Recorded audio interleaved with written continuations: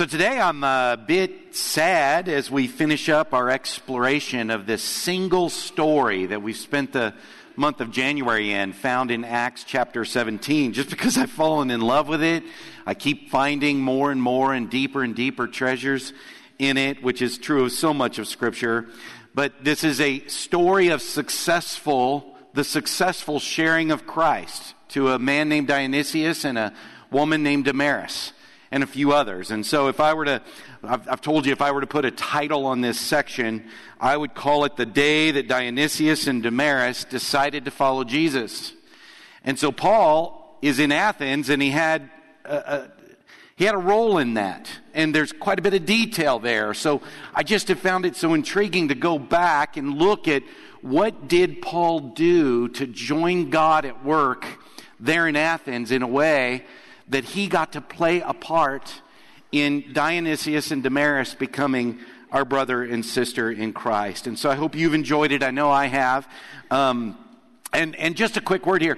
We are not trying to copy Paul. Okay, it's not that simplistic. It's not like you look at what he did. He's doing it. He's sharing Jesus in a way that Paul would. And he's doing it in a way that's relevant to his context, which is Athens 2,000 years ago. So we're not just simply taking everything he exactly said, every strategy he precisely employed to be relevant in that context, and we're just going to copy him here in Amarillo 2,000 years later.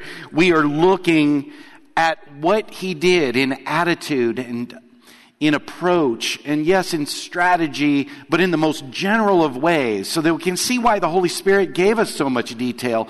How did he approach the world to share Christ in a way? What is imitatable? We're not trying to copy him precisely, but what is it that he did that successfully helped him engage with that crowd in a way that Damaris and Dionysius could have what God was already doing in them happen? That's what we're looking at. So anyway, it's been a lot of fun for me. Now, quick reminder of a couple of exciting things coming up that before we get into this teaching, which is a short, easy, simple, but important teaching. The last observation I want to make. I say exciting, notable thing. This first thing's notable. This Thursday, I am planning on being unconscious. Like, I'm planning on it for a significant portion of the day. As some of you know, I'm having my right place rehipped. My right hip replaced. So I do covet your prayers for me in that time as the time approaches, and many of you have done things like this and other things. It's like I'm feeling all kind of vulnerable, and which I will be. So anyway, there are a lot of people in this church with way more dire things going on our prayer list that you're praying for. But I would love it if you would add me to that list for this week. And while I think I am a great, most excellent, low maintenance patient, be praying for my primary caregiver, my wife, Carrie. She will also be my taxi driver for a time. Hopefully not too long, but she will be. And a big thanks to all my coworkers and friends that will be helping me out with some of my obligations that I'll be missing out on. So as far as being in this space right here, I hope to be back here with my little walker sooner, sitting right there. But for the next 3 weeks, I will not be standing here. And I've already told you this, but I'm just so excited that it's upon us. Our friend David Fraze is going to be here to preach for the next 2 weeks. He was a youth minister for many years of his life. All great preachers were youth ministers at some point. And he was that, but now he works at Lubbock Christian University, and he's a friend of ours. We've had him up here before. It's been too long since we had him back, so I was so thrilled when I contacted him and asked him if he would come and do a 2-week just shot in the arm, David Frazian type teaching of what we are launching into this year with. He was excited about where we're at and what we're doing, so I'm really looking forward to him being here. Then the week after that, I've told you about one of our new members, Ben Hayes, who's going to be here. You have actually, I can't wait for you to meet him in this setting. Some of you have personally, but I say they, you've already met Becca. Becca has led worship for you. You might not have known that was her, but Ben and Becca, and then they have these 3 great kids. I can't wait I hope I get to know them better. I always get their names mixed up. They're all B words, but I think it's Britain is one of them, Brooklyn, and Braylon, I think. And so if I was at their house, I'd be going, Ben, Beck, Bray, Britt, it'd be horrible. I hope their dog is named Rover, not Buster or something. But anyway, I'm really excited. They come to us here in Amarillo from Malawi, Africa. They were missionaries there. He is still kind of leading a mission effort there from here, playing a role there. And so he already that's why I've asked him to introduce him to us in this way, because he has a heart for this. And he's done it in another context, and now he's moved here to our context, and he's learning how to do it here. And I just think it'll be a neat and unique experience to have him. So I'm very excited about that. Following that, and Dole mentioned this, but I just want you to be praying. We are still in the midst. We haven't been talking about it a lot, but our 5 couples that are considering and prayerfully discerning joining our leadership group. And so in 4 weeks from now, we will have that new elder installation process, and that will be a special morning together here. The plan is I will be standing here with you on that day. So we've already mentioned line of departure the week after that, March 2nd and 3rd. I don't know how Quayne knew, but I didn't plan it, but I get a notification every time somebody signs up. So encourage me today. If you haven't, you can do it right now. Later today, I'll get an email with your name, and it makes me excited every time I see a name, someone else who says, okay, I'm willing to get together with my church family and figure out how it is I'm supposed to share Christ, and dream about how we as a group can share Christ. It's not all on you. That's what we're talking about today. When we're Jesus used this idea of fishing for men. It's not just you with the pole all the time, There's net fishing too. We can do this together. We're not alone in this. And that's not just because the Holy Spirit goes before us and comes in behind us, but we have actually people we can see with our eyes that are in on this with us. So I think it'll be a wonderful time of just visualizing and imagining and dreaming up, and maybe being a little convinced that we can do it. We can join in the mission. So sign up. That will help us with our venue decisions, how we're going to set up, and snacks and childcare and things like that.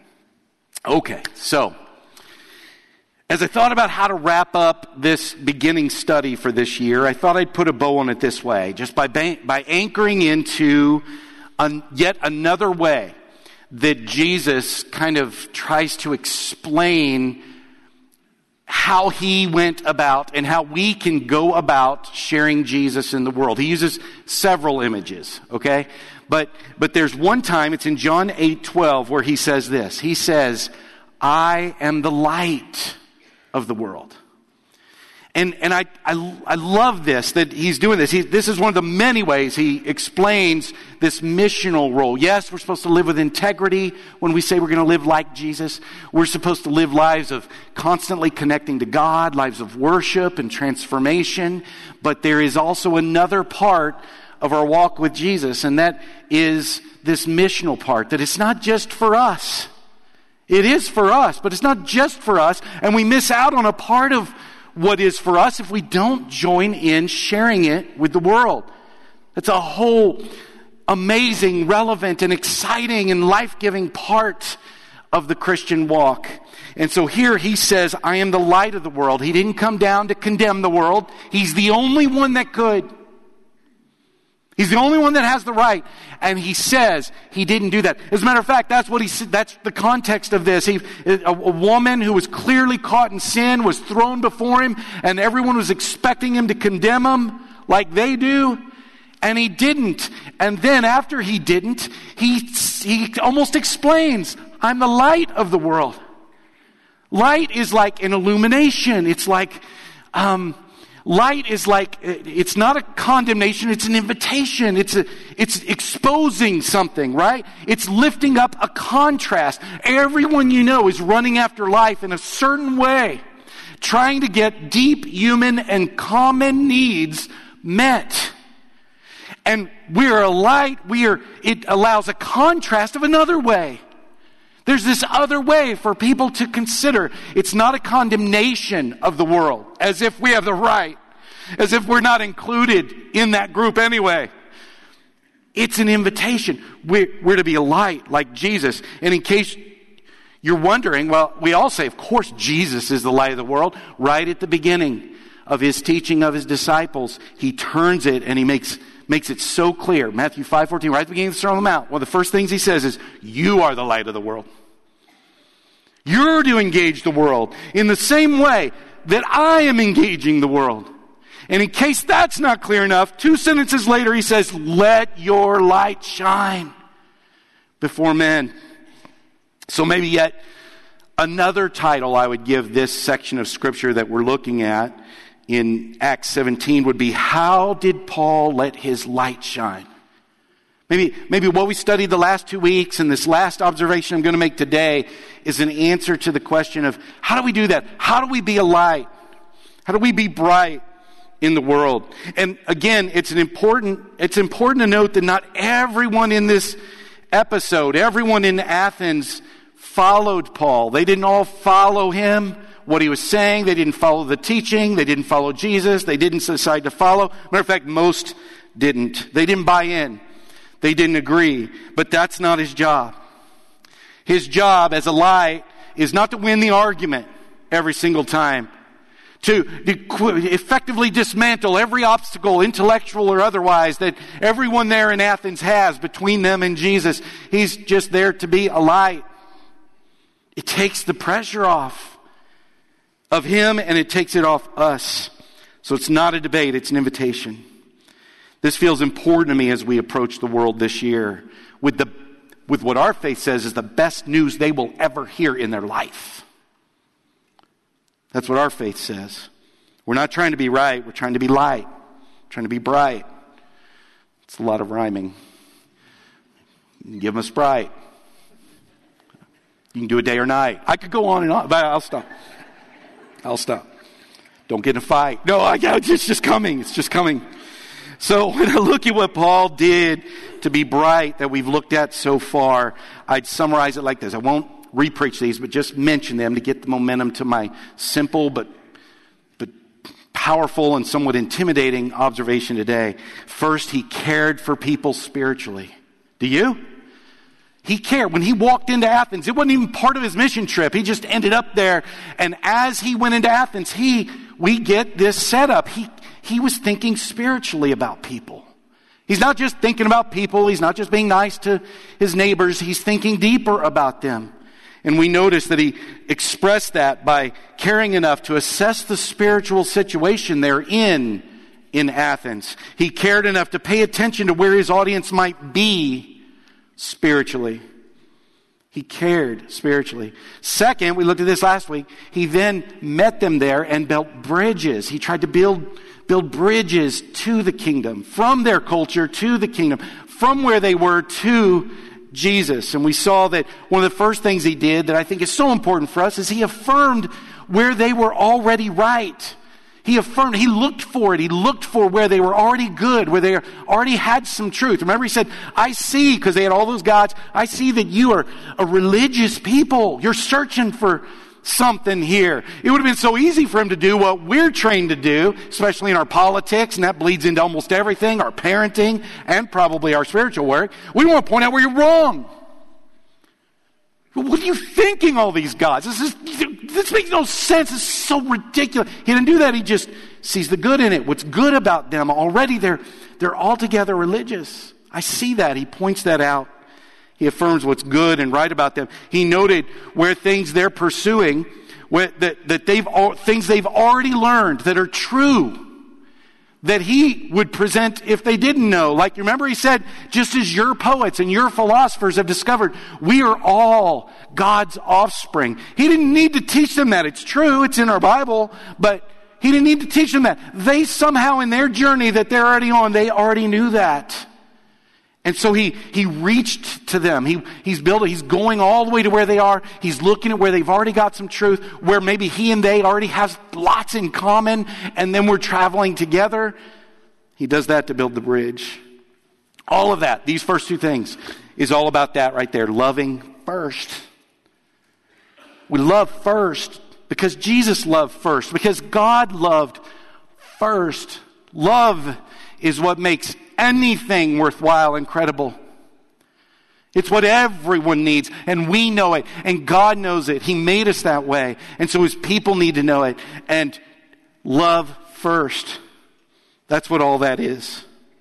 So if there is then a scary part to reaching out, to sharing Jesus, to evangelism, pick your Bible word that sets best with you. If there is a scary part, and there is, at least for me and most people, there's a scary part. It comes for some reason when we have to cross that line. It's usually kind of invisible to us, but it's real. Whether it's with an individual or with a group, whether it's in just a single conversation that we have with someone that we never see again, or it's a long-standing friendship. We move from loving and caring and assessing and going all the way to where they are, and at some point we feel it. It's time. The prompting is there. It is time to name the source of the life that we want to share. And that is name Jesus and the work of Jesus. It is to name Jesus as the source of all those things. We can go all the way, we can build all the bridges, we can meet them where they're at, we can talk about them, connect, become lifelong, unconditional friends. And we should do all of that. But at some point, we have not finished loving them until we name the source of those things that we know all human beings need. We can get all into deep, meaningful conversation with people to the point of tears, where we're talking about unarguable things that every human being needs. Healing, joy, purpose, security, meaning, hope, identity, family, community, value, and love, all wrapped up in that word. All things all humans want and need. That's just almost unarguable for people. The scary part is when we leave the talk of all the things our faith says Jesus provides, and we put ourselves out there and we say it is Jesus that provides it. It's what Jesus has done. It's His work that secures it. We want to talk about Jesus and what He's done as the delivery system of God to give us all those desirable things, to meet all of those felt needs. At some point, we have to say we are not sharing the good news until we share the good news. The gospel. What's at the heart of it? And that is the name of Jesus and the work of Jesus. When Paul was explaining this to Christians over in Corinth, he's talking to Christians, he's reminding them of what's at the core of what it is that they have. What's at the foundation of what it is he shared with them. He's reminding them that all that they've gotten in Christ does not come to them except with this matter of first importance. And you'll notice here, it's Jesus and what He's done. 1 Corinthians 15:3. For what I received, I passed on to you as of first importance. That Christ died for our sins, that He was buried, and that He was raised on the third day. You never have to be iffy about what the gospel is, okay? The gospel is a story. Okay, a lot of times we have heard this preached, that's the gospel truth, and someone preaches any kind of Christian theme or anything from the Bible, and they say, that's the gospel truth. No, the gospel truth is in the Bible, but the whole Bible is not the gospel truth. It all points to the gospel truth. The gospel truth is the name and work of Jesus. It's what He did. It's His whole work. And by that, I just mean His birth, His incarnation, His life, His teachings, His death, His burial, His resurrection, His ascension, His return. Shorthand for that in Corinthians is just death, burial, resurrection. Shorthand for that by Luke in the book of Acts when he's talking about it is just the resurrection. And the resurrection is the difficult part for people. That's the unbelievable part. It's so familiar to us. We celebrate it every week that we don't realize how ridiculous it sounds. And yet, foolishness to the world, we have learned works. It works. It does deliver those things. And we want it for everyone. So to be light, we do love first, but we don't just love. right? We never leave love. You love first and then you never stop. But we don't just love. And again, even our love, here's why we don't just love. Because our love, even when it's motivated by Jesus, is not powerful enough to save anyone from anything. Our love can be huge. We can really have grown it. That's not totally true. Okay, now that I'm thinking about it, that's not totally true. My love can save someone from being hungry today, right? I can feed someone today if they're hungry. My love can do that. It has the power to do that. My love has the power of helping someone not feel lonely today, right? I guess they're feeling lonely. I can give them companionship. My love can do that. My love, if they're thirsty, it can help them today. But my love has limitations, 2 major limitations. One is, I am just not skilled enough, consistent enough, mature enough. I am not love enough to meet even those attainable needs of people consistently and for everyone. I'm not. It's not enough. But the real reason my love is not enough is because my love, no matter how forceful, no matter how consistent, no matter how beautiful and long-lasting and long-suffering it is not enough to forgive sins. There's only one love that can do that in the story we believe, in the faith we carry. Our love can get a glimpse of what Jesus' love looks like. Our love can reflect to others elements of what God's love can be, but our love cannot give it. That's why in Scripture, we can be called like brothers and sisters of Jesus. He came all the way down here, became a human to be the first eldest brother. We are brothers and sisters with Jesus here on earth. And we can also be called in Scripture co-heirs with Christ. Whatever heaven is, whatever eternal life looks like, He's going to be there, we're going to be there. We get the inheritance that He gave us, that He shares with. We're co-heirs. But in between, while we're here, we are not co-saviors. We can't do that part. We are called ambassadors. There's one Savior. And that's the love of Jesus. So we love first because God is love. But it is God's love that ultimately we hope our love gives us credibility to point them to. So the same faith that compels us to love first compels us to cross that invisible line. Maybe it's nothing for you, but I'll challenge you on that. When's the last time you did share the gospel with someone? When you did feel the prompting from God? Here it is. Here it is. Here's your Dionysius. Their eyes are open. Here's your Damaris. She's ready. You tell her the source of the life she is attracted to right now. Maybe it's not because you haven't had opportunity. It's because you're not looking for it. Or even if you are looking for it, there is a risk to it. Because there is a risk. But, so, the same love that compels us to love first, I've heard so many of you confirm, it also compels us to cross that invisible line with that love. Not too soon, as if there's some project that we're just trying to get them to make some kind of intellectual agreement with something and get in those waters. It's not that. But it's not never either. And too many of us, we are loving the world and we're never going to mention the source of that love. We neglect them as a person.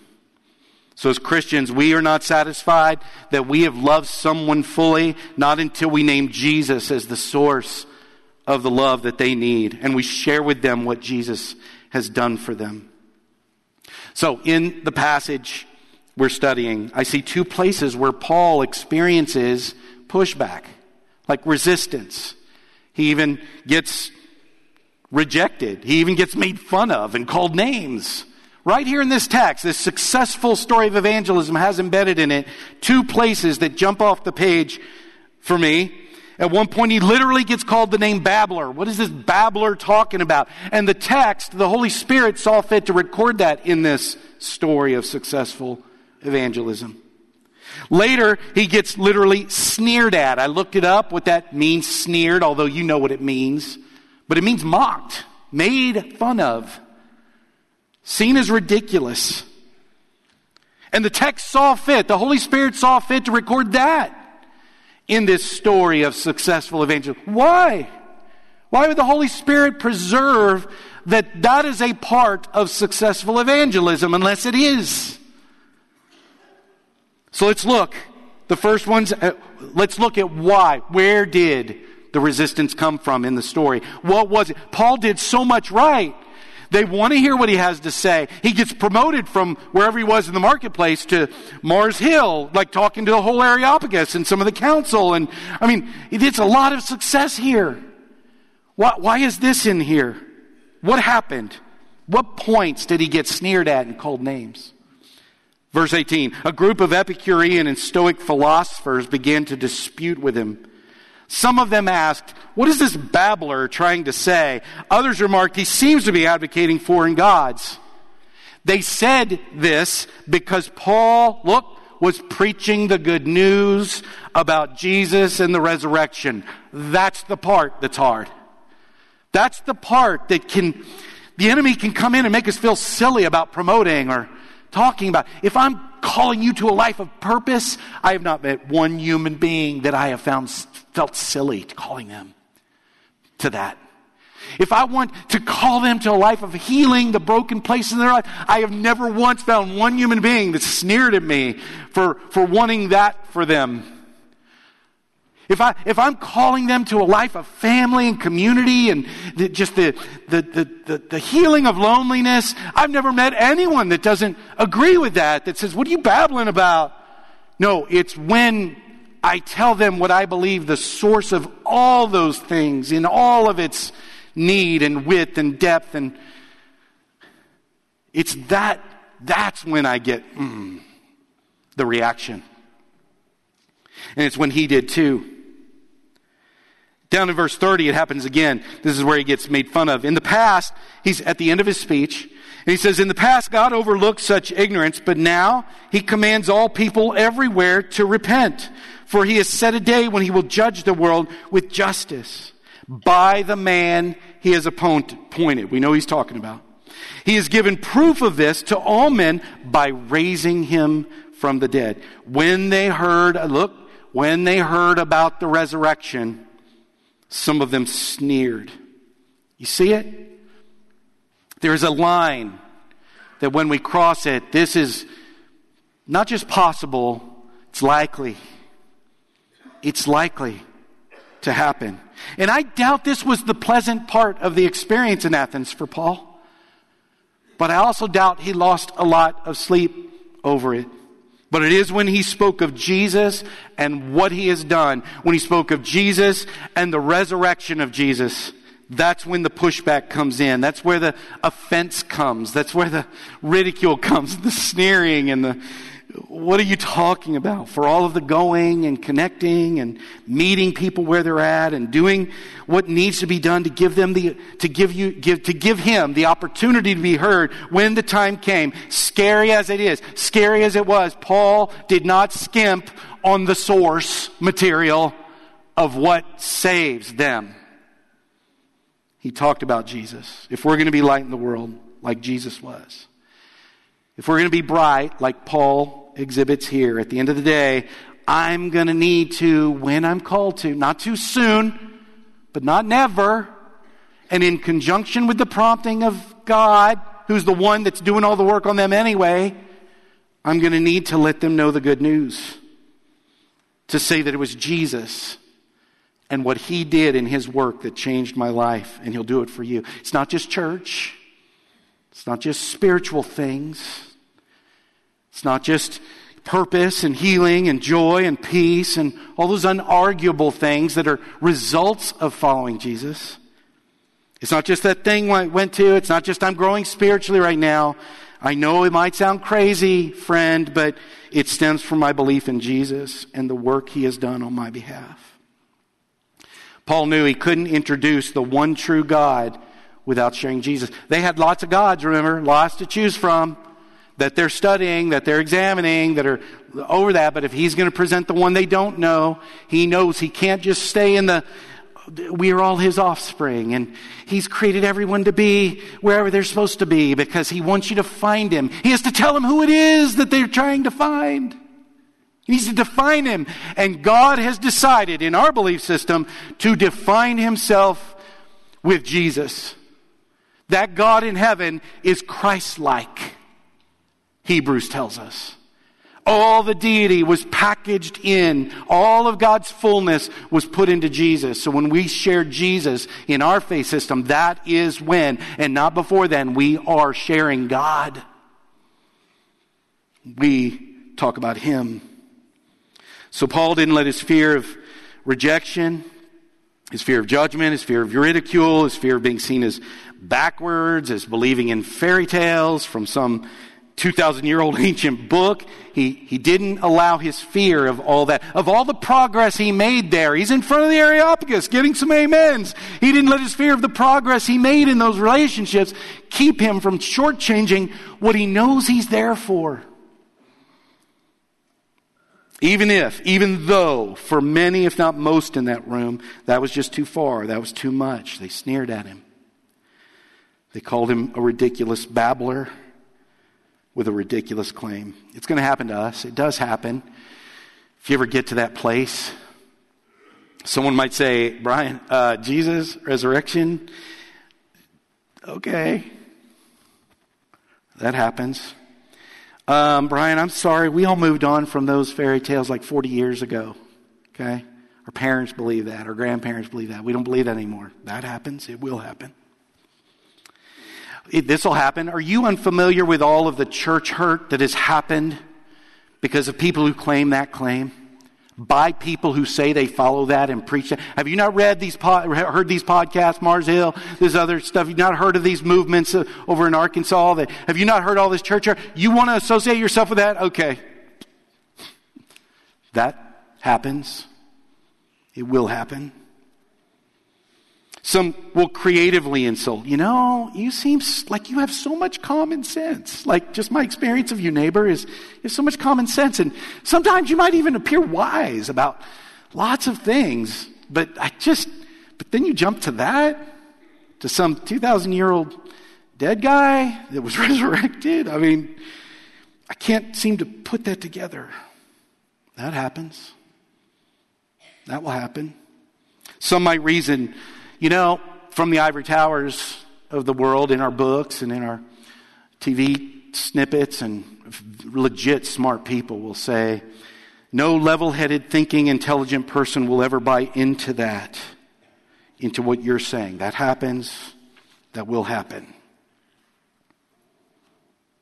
And I'm not going to say it's pleasant. It's not.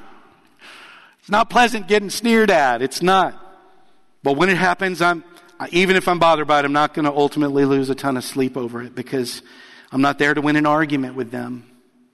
I don't need to put that pressure on me. I'm not there to get affirmation of my beliefs from their affirmation of those beliefs. I'm not going to put that pressure on me or on them. I'm there to be light, to shine, to just shine out in the world. People's reaction to the light is not my business. It's not my business. I'm there to be light, to use Jesus' other words. I'm there to fish. I won't catch all the fish in the lake. Not even many, relative to how many are out there. To use another one, I'm there to plant seeds. Some will land on good soil that's ready. Some will land on soil that's just not ready. That's not my business. I want to be leaven, to use another analogy. I want to be leaven in the lump of dough, this earth that we're on. That maybe it'll spread and rise the whole loaf. Let me ask you guys, do you want to be a part of that? Do you want to be a part of that? The ultimate joy of being willing to do that is when Dionysius or Damaris happen. That's the ultimate joy. But I don't want to shortchange that it's hard, that there's difficulty, that it is scary. It is. It is. At some point it will be that. So let me just let me finish today to tell you the reason ultimately that you can cross that line, that you can just submit and cross that line right into any of that sneering or ridicule or name calling, and where you can find the source to do that. Let me ask the elders and ministers, go ahead and finish. This won't take long. Go ahead and move around the room if you need anything today or you want to know more about this Jesus. That's why we do this. Praise team, if you'll come on up here. The reason you can cross that line and face that fear and sleep just fine even when you get sneered at or called a babbler is because their response is not on you. You're important. You're important in this cooperation we're in, this kingdom project that God, but you're not that important. You can fail and He's not going to fail. There's safety in this, but you don't want to miss out on the joy. You can do it because it's God's work. Someone deciding to follow Jesus is God's work. It's not yours. It's not yours. Sharing Jesus is our work. And it's our invitation, again, to share in the joy of God's work. But people being ready to receive it and then grow in Jesus, that's God's work. It's Paul, again, over in Corinthians. There was, among those Christians there, they were all kind of getting in this petty sort of argument about who was baptized by Apollos and who was baptized by Paul, trying to play a superior card. I had a better teacher, so I'm more than you spiritually. Just talk about adventure and missing the point. I won't pretend like I haven't done it. You don't pretend like you haven't done it. But he says something to them that addresses what I want to address here. He says, what is Apollos? What is Paul? Only servants through whom you came to believe, as the Lord is assigned to each his task. I planted the seed, Apollos watered, but God made it grow. You don't reach down into the soil and pull that fruit out. That's God's work. That's God's work. And this, to me, is why I can walk into this and be unafraid. Even allow God to give me joy in the midst of potential suffering, of ridicule, of sneering. It will happen. You may have a little voice in you that does it to you every now and then. You don't even believe your own self. But it will happen in the world. But so will Dionysius, and so will Damaris, and whole family lines change. Whole family lines change. Not just here, but in our faith for eternity. The way Jesus says it, just to give a last word from Jesus, he says, this is so kind of him. Like, we're talking about sharing Jesus with the world. You might be feeling some pressure to get it together, to know enough. I got to go to retreat and I need to really learn. And no, you don't. No, you don't. Because Jesus is so kind. He says, no one can come to me unless the Father who sent me draws him. This is what that means. I do this in starting point. I'm going to do it with you. Forgive the youth minister and me. I want you to take a deep breath. Everybody just take a deep breath. Right now. Seriously. Fill your lungs. Take an extra breath and hold it. Hold it. Uncomfortably full breath. Okay, just hold it in this work, in this going out into the world, in this opportunity and privilege, this responsibility, but this opportunity and privilege, Jesus. Ready? Okay, let it out. Let it out. It is not on you. It is not on you. Not with your kids. Not with your neighbors. Not with your parents. He's at work. And he just invites us to go to our kids and to have kids and to go to our parents and go to our neighbors and just join him and be a part of what he's already doing. I will take any amount of sneering, any amount of name calling for the opportunity to see that and to be a part of that. Will you? Let's stand. Let's sing to this great God who gives us this great news.